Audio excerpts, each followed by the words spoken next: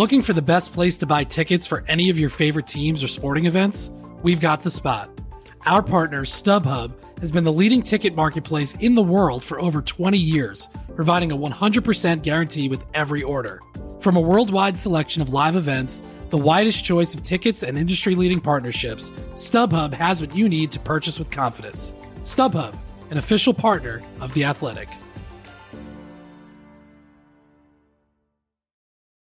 With threats to our nation waiting around every corner, adaptability is more important than ever. When conditions change without notice, quick strategic thinking is crucial. And with obstacles consistently impending, determination is essential in overcoming them. It's this willingness, decisiveness, and resilience that sets Marines apart. With our fighting spirit, we don't just fight battles, we win them. Marines are the constant our nation counts on to fight the unknown. And through adaptable problem solving, we do just that. Learn more at marines.com.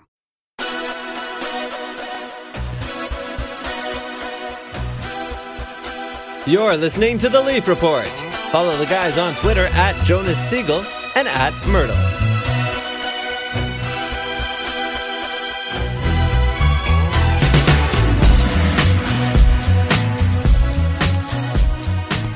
Hi, James. How tired are you? I just took some NyQuil, so I'm going to be, if I might pass out at the end of this podcast. This is 2 weeks into the playoffs. I have a 3-year-old who goes to daycare, so sometimes I get sick, and I am sick for Game 7. Did you just see what happened on the TV? Curtis Granderson just hit a home run to win the game against Boston. Yeah. Anyway, we're recording this before Game 7 the night before. James is really tired. I don't know, where do you want to start? So I know people don't want to talk about 2013, but we have to talk about 2013. So I'll just tell you a story. I don't think I've ever told you this. I had 3 buddies come down for Game 7, like drive down to Boston, stay in my hotel room because they and I remember they left for the game. They were really excited. And then obviously Game 7 happened. And I remember coming back after I'd written my story and everything like that. And they were all just asleep. It was like whatever time. Like they were like it just completely knocked them out. Like you can imagine for anybody who's listening who's a Leaf fan, what that must have been like. What do you remember like about writing your story or anything from that night? Well, I remember I had a story at the Globe, at the newspaper. We had to have a story filed pretty early. So I remember having a story basically written when they were up 4-1. And it was not a great story. It was...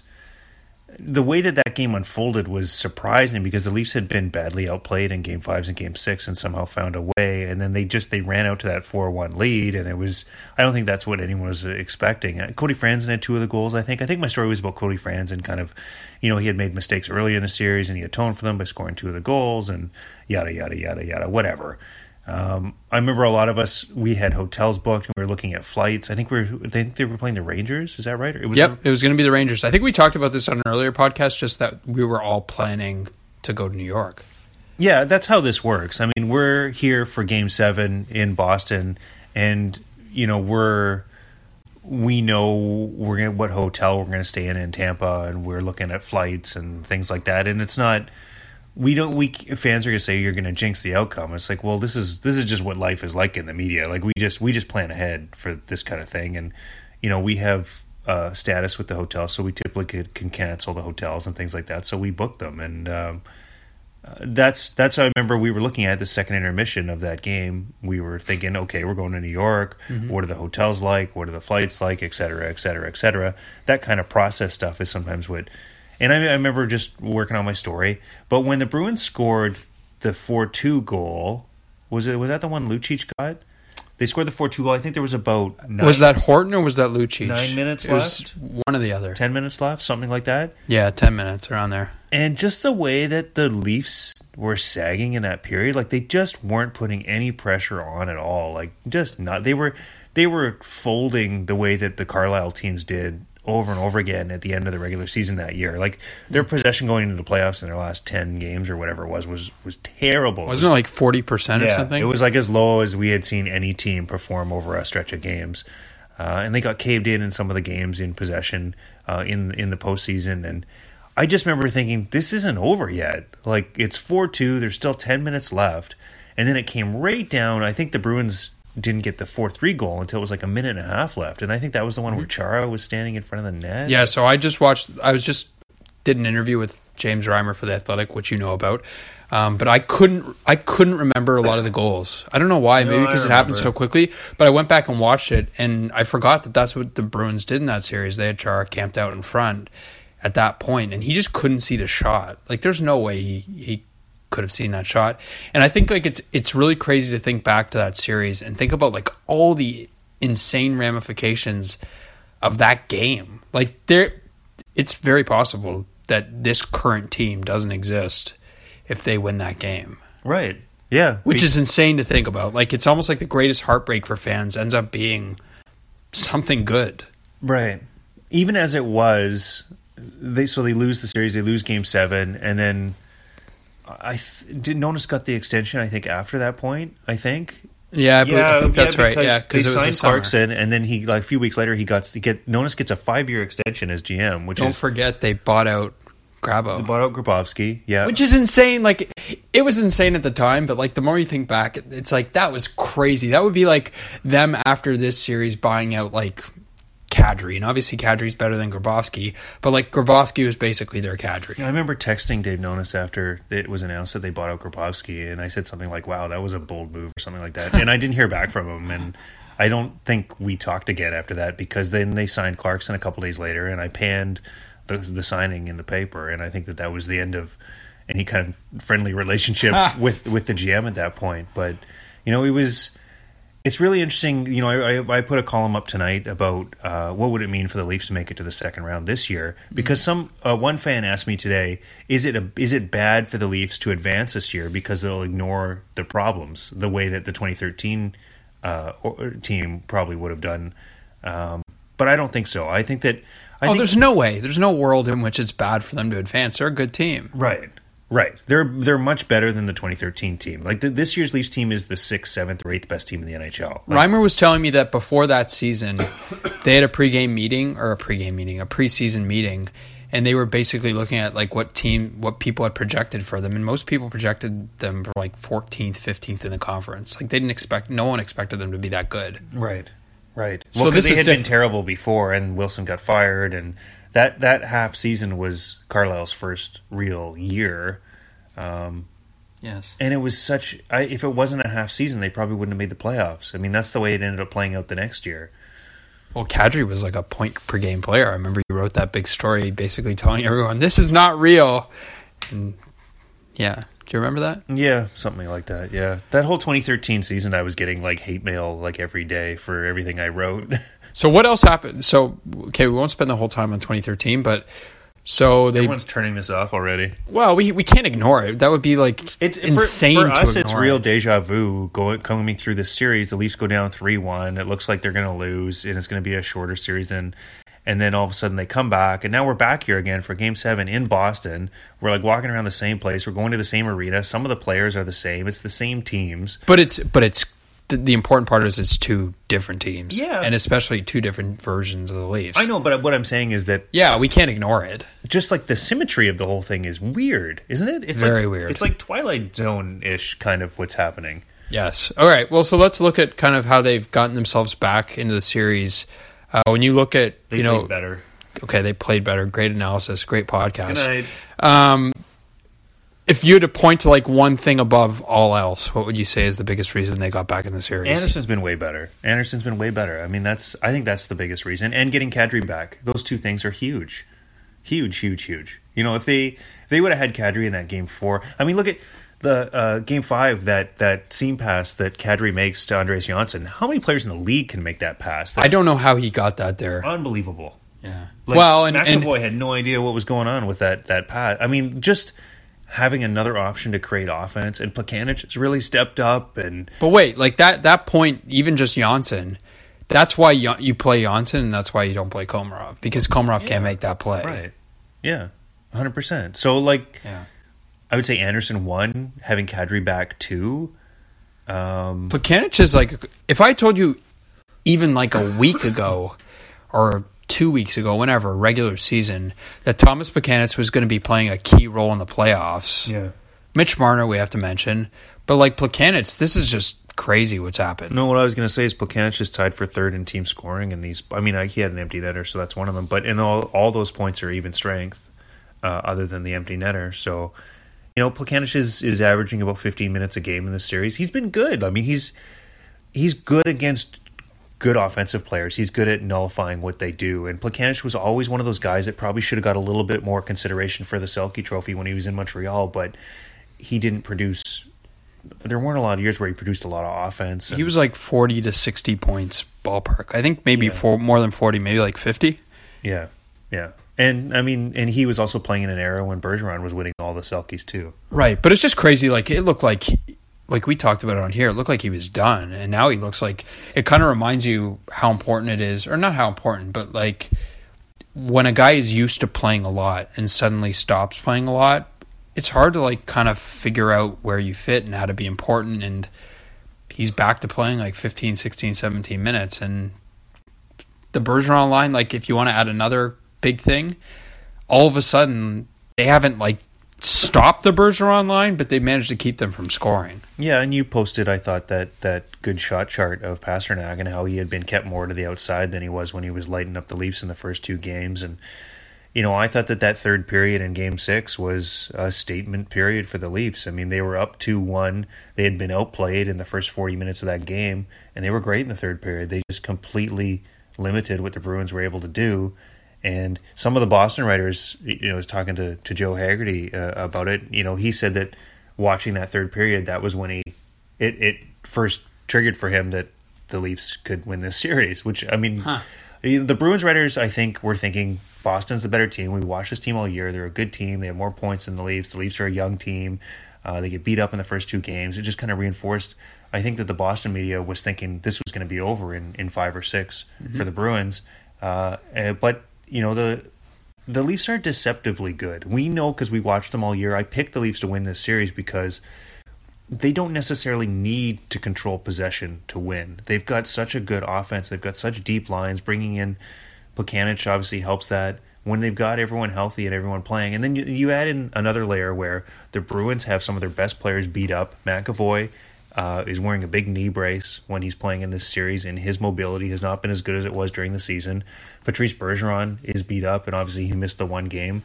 And they played more games than anybody else over the last 2 months of the season, and the Leafs played fewer games than anybody else. I think that we're seeing that as the series goes on longer, that's a factor. Well, and I don't think you can discount the fact that, I don't know, like I thought it was really interesting. Connor Brown was saying after Game 6, they obviously got destroyed in the third period of Game 5 and yet hung on to win. And he said, like, just going through that experience kind of taught them something for Game 6. It was like do that again. Yeah. Right, but it was like, he said, like, we're a really young team and we haven't been in many situations like that. And you think back even to last year against Washington, obviously all those games are close, but there's not a lot of situations where you're up comfortably in a third period and like you have to close a really good team down. And it was like they took that experience from one game and 2 days later applied it to Game 6. Yeah, and I thought that the Bruins looked kind of slow and tired a little bit in Game 6 and weren't able to make anything happen against what the Leafs were doing, which was a surprise because they've looked dangerous a lot of times at even strength in this series. So, I mean, Game 7 is going to be fascinating. This has been a great series to cover from a media perspective, just with all the different storylines and how unexpected everything's been. And I think the Leafs are going to win. I'm going to pick the Leafs in Game 7. Wow, interesting. It's not crazy. You were saying today we were here for dinner. We got in on our flight, and you were saying it kind of feels like the storylines are all set up. Like if you believe in, I mean, just from like if this was like a novel or something, it's like kind of everything's coming together for the Leafs to change the narrative. Yeah, and that that's basically what's happened since Shanahan took over. It's like everything that was happening is like completely turning on its ass and like becoming something else. Well, the Leafs were always this like hard luck franchise that couldn't do anything right and would like lose. And kept like shooting itself in the foot. And they would collapse all the time. And then ever since Shanahan took over, it's like they keep making good, like mostly they made some bad decisions, but mostly they just keep. Babcock comes, there were people writing columns for, I think Mark Spector wrote one that said Babcock's not going to Toronto, and like there were people who were saying there was no way it was going to happen, and we were kind of thinking, well, maybe there's a small chance, and then that happens, and then They get Austin Matthews, and Marner ends up being an unbelievable player. What else went right? Like, it just seemed like a whole bunch of things just kept lining up for them. Yeah, they signed like Kadri and Riley to these bargain contracts. Like, it's just like, and the mistakes that they made some mistakes, but there were some other mistakes that they like just avoided. Like Dave Bolin suddenly didn't happen, and Josh Georges didn't happen. They were able to trade Clarkson. Yeah. They were able to trade Dion Phaneuf, not retain any salary. They were able to trade Phil, and obviously Phil's went on to have great success in Pittsburgh. But like, there are so many things that happened. Like they kept Bozak and Van Riemsdyk when it looked like they trade them. Those guys, while not as important, are still helpful contributors. You know, they had the important moments in, was it Game 5? No, it was Game 5? Yeah, it was Game 5. Yeah. But I've been maintaining, like, I really think that at some point Matthews will have a game, and that it's crazy to think. You remember what my comment was? He's running. Right? I said he's running out of time. Yeah, but like, it just feels like, I don't know. I just have this sense. Maybe this he'll have a feeling monster series against Tampa. I mean, when you look at teams that play through 3 or 4 rounds in the playoffs, typically it's not, their stars aren't always amazing every single round. Like I remember, watching Crosby go all the way through. Sometimes he'll have an amazing second round, and he's a bit slower in the first round, or he'll be great in the round 1 and 3. Or well, and you know what? This is the benefit, and I wrote this before the playoffs, so it's like in my mind. That's the benefit of having Mitch Marner, because suddenly, like, you have this first line caliber winger playing on a different line. So Matthews is getting all like the top attention. But now you've got Marner on a different line. He's able to create a bunch of offense. And, like, he's been their best player for, I don't know, since the end of January. So It's not really surprising that this has happened. I was shocked when I put on Twitter that Mitch Marner has been the MVP of the series for the Leafs. And I got a lot of pushback from, like, I think a lot of people agreed with it. But there was a lot of pushback, people saying it was Anderson. It's like, Babcock has been saying all series, basically, that Anderson hasn't been good enough. I mean, he's been good the last 2 games, but other than that... Even Game 5, he made a lot of saves. I didn't think he looked comfortable making a lot of saves. Like, Game 6 was like... That was him. Good Anderson. Yeah. All right. Is there anything else you want to get to? I think we should... The one other thing that I thought was important is they don't look like a disaster on the penalty kill anymore, which they did early in the series. That's important and will be important in Game 7. I wonder if they figured something out on video and made an adjustment, or do you... That's what... I can't remember if it was Brown or Hyman. That's what they said. I don't know what. It'd be interesting. Because I think what happened coming into the series is that the Bruins did a lot of video work on the Leafs. The thing is, you got to remember, is that these two teams knew they were probably going to play each other for a long period of time. I bet you the coaching staffs did a lot more work on their opponent than they would previously. And I think that there were a lot of holes in the Leafs penalty kill that Bruce Cassidy was able to find and expose in those first 2 games. Well, from what I can recall from those first couple games, it was a lot around the net, and it was like a lot of stuff like down low. Yeah. And if Which you makes look, sense because they're D slow. Well, and if you look what's happened the last few games, I think it's since the Game 3, and you keep coughing, so I'm going to get sick, so thanks for that. I'm coughing over here. I didn't even want to do it right now. Well, too bad. If you look at some of the numbers, like the chances, the high danger chances have gone down, which tells you they're doing a better job. Anyway, is there anything else you want to mention before we go, before you pass out from the NyQuil? Does NyQuil make you go to sleep? It's drowsy, right? Yeah. I got blue pills and I got orange pills. The orange pills are for tomorrow to get through Game 7. So it's we had to Airbnb this, by the way. Yeah, there's no hotels for this game. So Jonas and I are in like a little apartment in Boston together. I've been hanging out with Boston more than my family. He's my work wife. I see him a lot. So we'll find out tomorrow if there's going to be we go for another 2 weeks, and we go to Tampa's like 31 degrees right now. So it'll be interesting if we transition to being down there this weekend. Okay, so either the next podcast will be kind of looking at ahead to that series and also back at Game 6 or Game 7, or it will be a season wrap.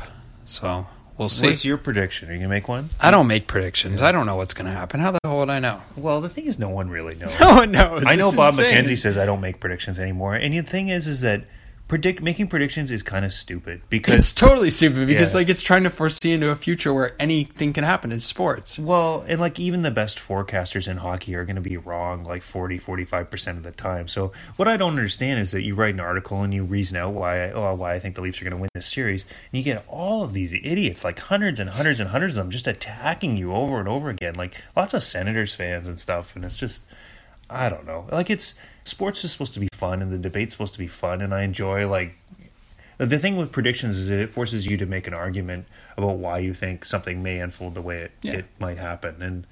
But the thing that's bad about it is that people take it so seriously, and there's that stupid account on Twitter, Old Takes Exposed or whatever, and No idea. people like send your predictions to that, and then they send it to a bunch of other people to make fun of you. It's crazy. It's just like, Wow, I didn't know that. yeah, there's a Twitter account, and it's got like 60,000 followers or something like that. Is that like friends with that nihilist Arby's?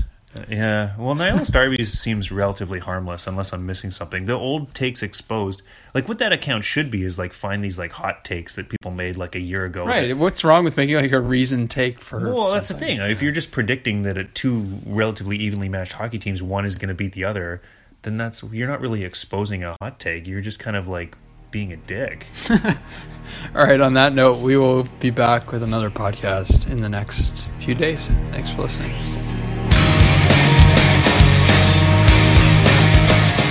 Thanks for tuning in to the Leaf Report.